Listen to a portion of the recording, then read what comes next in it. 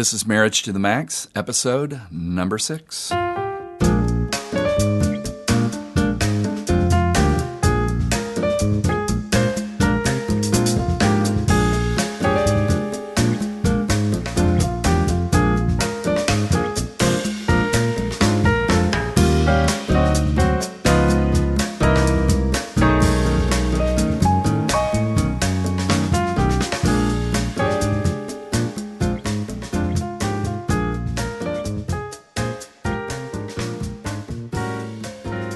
Hi, welcome to another episode of Marriage to the Max. This is Brett Hurst. And this is Kelly Hurst. We are both marriage educators and co-founders of Home Encouragement, and you're listening to a podcast that's designed to help you take your marriage to the next level. We have a simple desire to encourage you in your marriage relationship. We believe healthy marriage should be a front burner conversation, and that's why we're here. And we're glad that you're here. We're glad Indeed that you're hanging in there with us, particularly listening to a bumbling, stuttering East Texan stuttering. I can't help it. We're both Texans, but you're the East Texan. Well, you have the beautiful voice. There's a reason That's why. Very sweet. There's a reason why you're a singer and I'm just a guy who sings. Plays lots of instruments. Yeah, well, sings in the shower. And you sing lots of harmony parts too very well. Well, thank you very much. In this episode, we're going to be talking about Communication 101. One of the common questions that married couples ask us is, how can we communicate better, more effectively? Don't know why this tends to be such a universal issue, but it absolutely is. Couples can become very frustrated when they don't communicate well. Communication is a very broad topic. You can get off into conflict management. You can talk about finances and sex. Unfortunately, a lot of couples don't talk about finances and sex, and that's why those two issues continue to be the top issues involved in divorce. We're not going to tackle all those minute details in this particular episode, but we will keep coming back to this topic of communication and effective communication over and over in this podcast series. Right. Today's Communication 101, but we'll come back with 201 and 301 because there's lots of things to unpack about good communication. Indeed there is. But today we're going to take on some just very fundamental aspects of healthy communication by just going back to the basics. None of the things that we'll talk about today are rocket science. I mean, Actually, very few things that we ever talk about are rocket science, but most marriage education isn't. I mean, a lot of it's just kind of doing things that we learned in the golden rule when we were kids, that most of us just get lazy and don't want to practice. But sometimes we need a little refresher course on how to communicate really well. Mm-hmm. And one statistic that I think is really scary and sad is that the average married couple spends no more than 3 minutes a day in undivided conversation. Staggering. Every time, we teach that forever, and I still am blown away by that. If you think about it, if you get 8 hours of sleep, then assuming you get 8 hours of sleep, then you've got 960 waking minutes every day, and most couples share 3 of those in real quality face-to-face conversation. I spend more time microwaving. Blows me away. So think of how far ahead of the curve you'll be if you just shoot for 10 minutes a day. Now wait, that's more than 3 times the national average. There you go. Yeah. Well, one of the best ways that we know of to go back to the basics regarding communication is to think about what we call your communication package. And every individual has one, every couple has a communication package. Mm-hmm. Communication happens even when you're not speaking. When I was a communications major at the University of Texas, mm-hmm. and I took that basic 101 course, that was something they drilled in our heads the first day. The communication has not happened until a thought has been produced and then received. Mm-hmm. With your communication package, it consists of at least 3 components. 7% of your communication is your actual spoken words. Only 7%. 38% of your communication is the tone of voice that you use when you're speaking to one another. 55% of your communication is the nonverbal stuff. That's body language, your facial expressions, hand gestures, all that kind of stuff. There's a great reminder that we all heard when we were kids growing up. It's not so much what you say, but how you say it. You know, we sit with couples who argue over the content of what they're saying to each other. They try to pull us into the content of what they're saying to each other. When from our perspective, more frequently we're looking for how they're saying what they're saying. You know, it's usually all the other components, the nonverbal and the tone of voice. If you speak words that are not that toxic, but you say them with a tone of voice and body language that communicates, you know, contemptful. Is that the right word? Contemptful disrespect. I think. Contemptuous. Sorry. Go back to English class. It communicates disrespect or an unloving attitude. Then those are the things that are going to trump the spoken word more times than not. Right, and like when we're teaching this concept, we use the example of like when our kids were like 13 years old. You know, our daughter Sarah, if she would sass me or something, I'd look at her and say, you know, Sarah, I think you owe me an apology, and she'd go, sorry. You know, with just that look of disgust on her face. She said the right word. I mean, that is a perfect example of, but it was not being communicated in the way that was appropriate. And so your tone of voice and your nonverbals are huge, and we really get kind of stuck there, and we think we're communicating one way, but it might be perceived in a completely different way. So we're going to take a very profound formula. This will be really something you're going to have to chew on and dissect for years to come. And put your thinking caps on. That's right. This is our formula for good communication. Here it is. Good speaking plus good listening equals good communication. Ta-da! I told you we're not brilliant. Yeah. In fact, in the book Outliers, Malcolm Gladwell talks about this idea that he got from linguists who talk about we Westerners here in America tend to be more transmitter-oriented. And what that means is that we've kind of grown up learning that the person speaking in a conversation, the responsibility falls to that person to make sure communication is clear. Because they're the one talking, doing the communication. So, yeah. But in Eastern cultures, you know, in Asian cultures, for example, they tend to be their culture is more receiver-oriented, meaning the person doing the listening in the conversation is the one who bears the responsibility of making sure everything is clear. Right. And so you can see where really, if you want great communication, you want to have both of those things. So if I'm speaking to you in a conversation, I do want to take responsibility, make sure I'm being clear.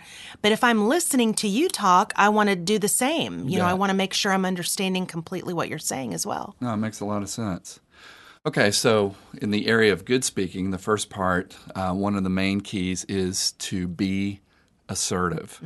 Now, we hear that term assertive. In fact, if you are talking about someone that you work with at your job and you say they're very assertive, typically that has a very strong negative connotation to it, because so often we think of someone who is assertive as being bossy or pushy, or we use other words to describe that. But being assertive is simply saying what you mean and meaning what you say.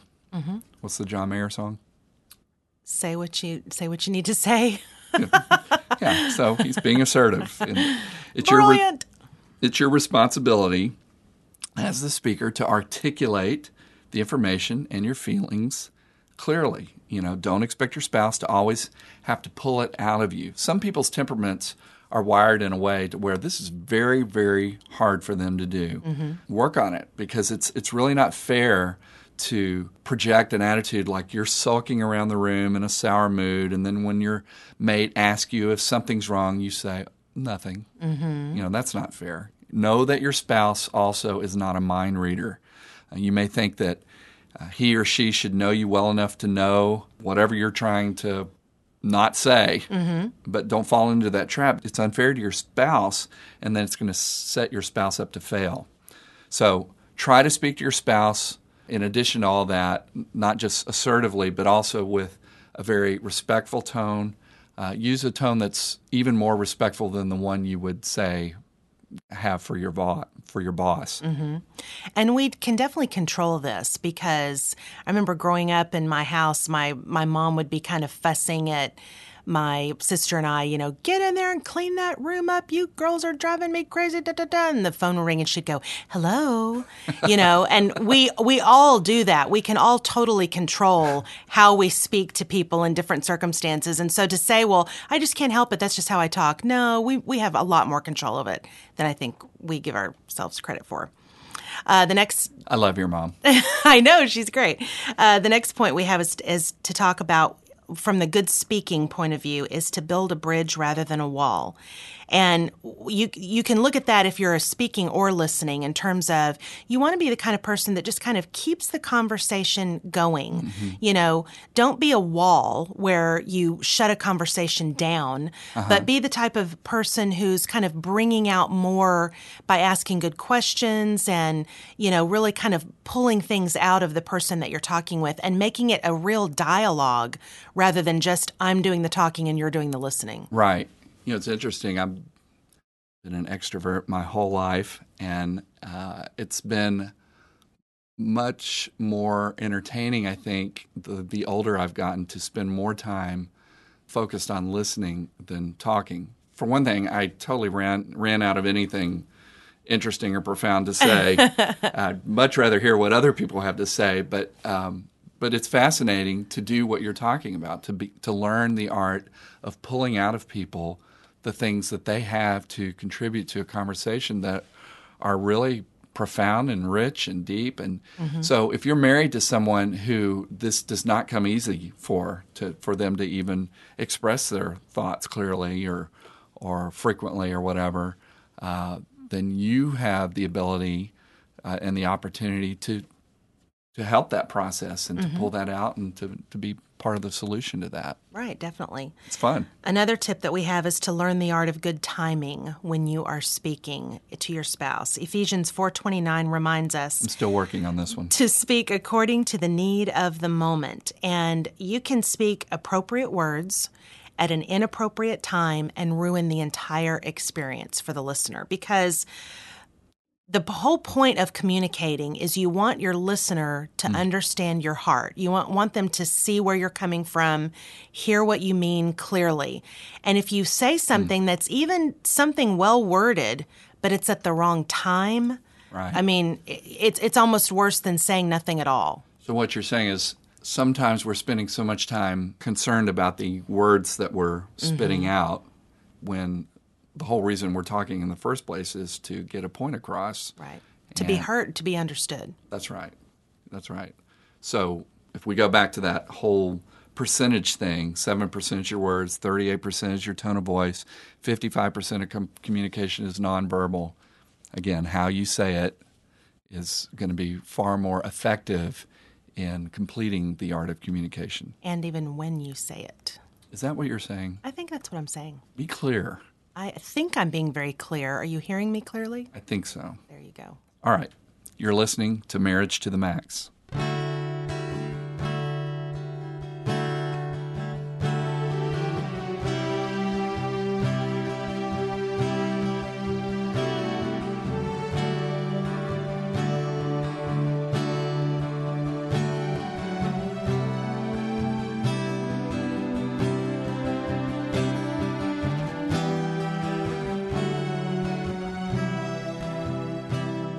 If you're in the Houston area, Home Encouragement hosts a monthly date night called Dinner and a Marriage at Asta La Pasta Restaurant in Katy. You can check out upcoming dates at homeencouragement.org, and all you need to do to make a reservation is email us at thehursts@homeencouragement.org. We would really love for you to join us.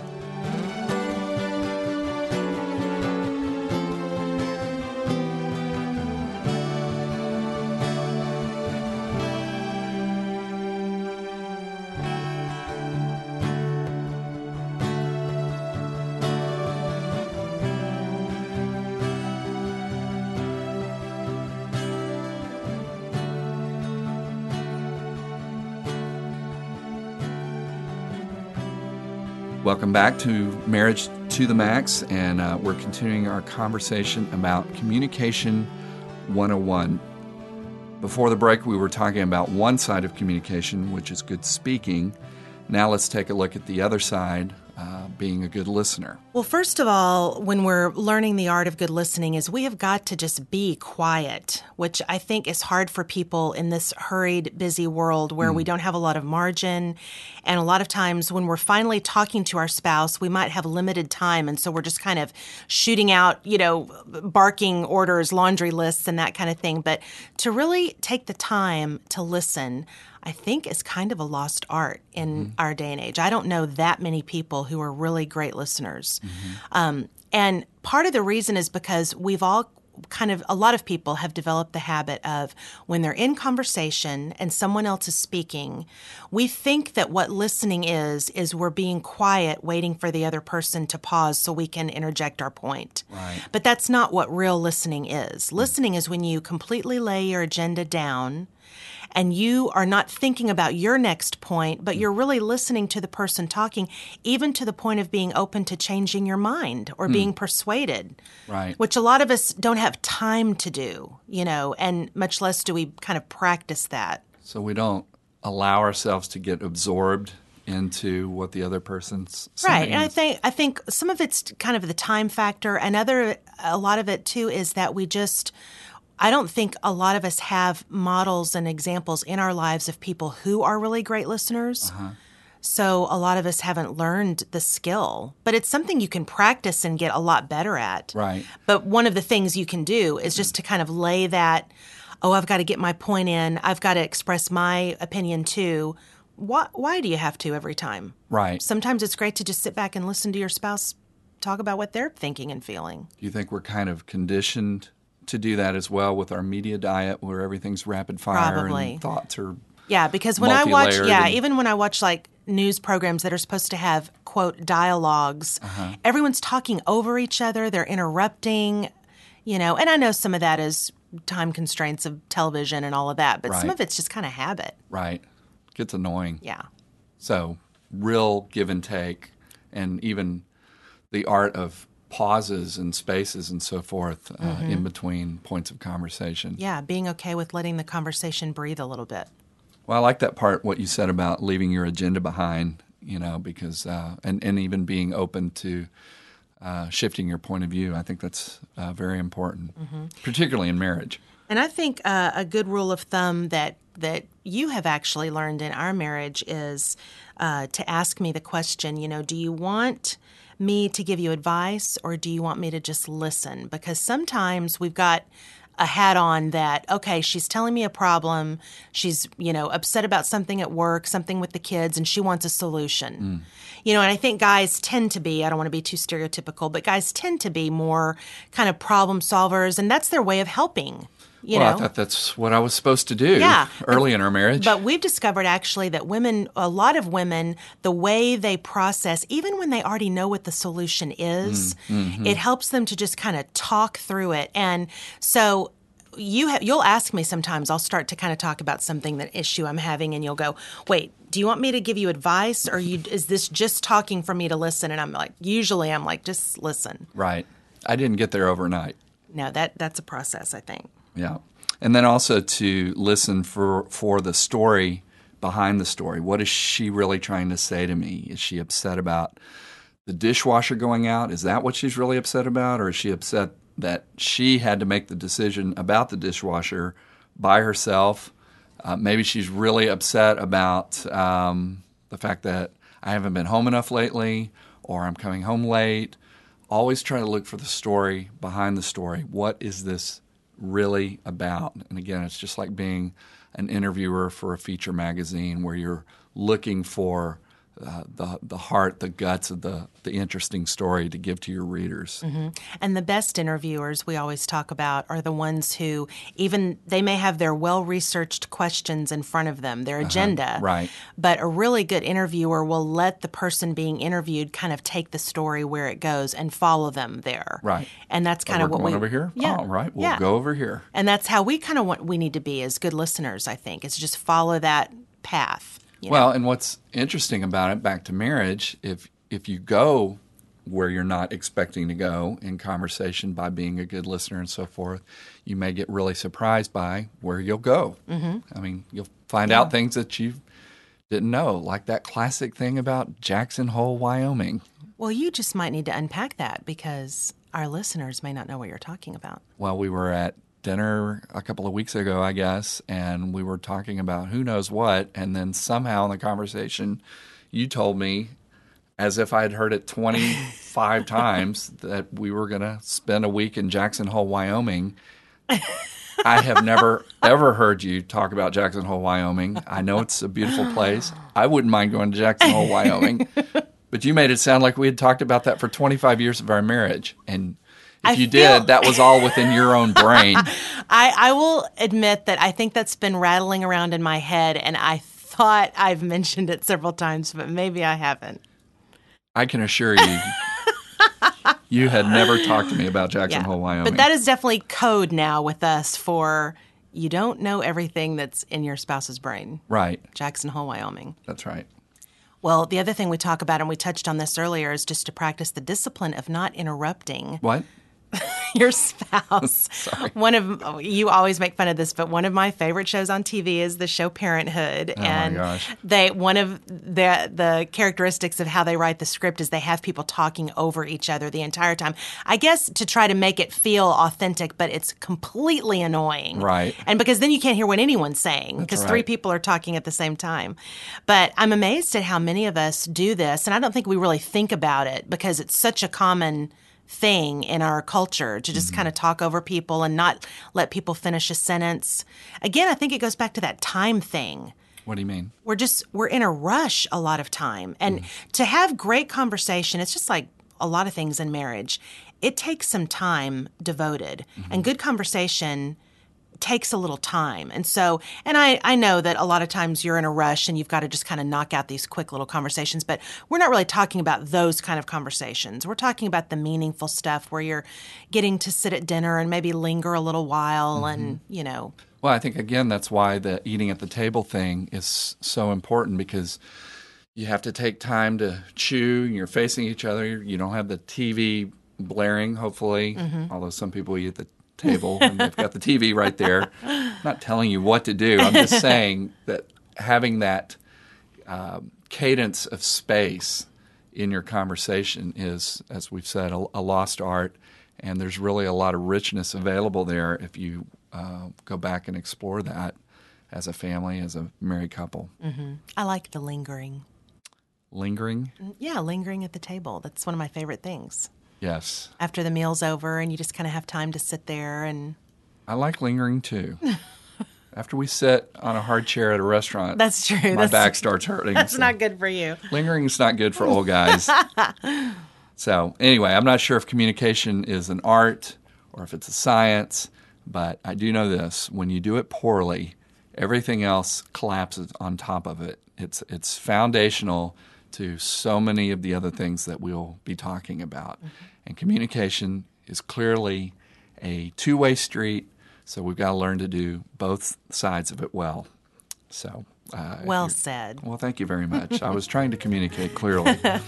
And if you'd like to contact us, you can find us at marriagetothemax.org. You can also check out homeencouragement.org, or you can email us at the Hursts, HURSTS, at homeencouragement.org. Also, follow us on Facebook and Twitter. Thanks for listening. I really appreciate that you're hanging in there with us. And until next time, remember, healthy marriage, healthy world. God bless y'all.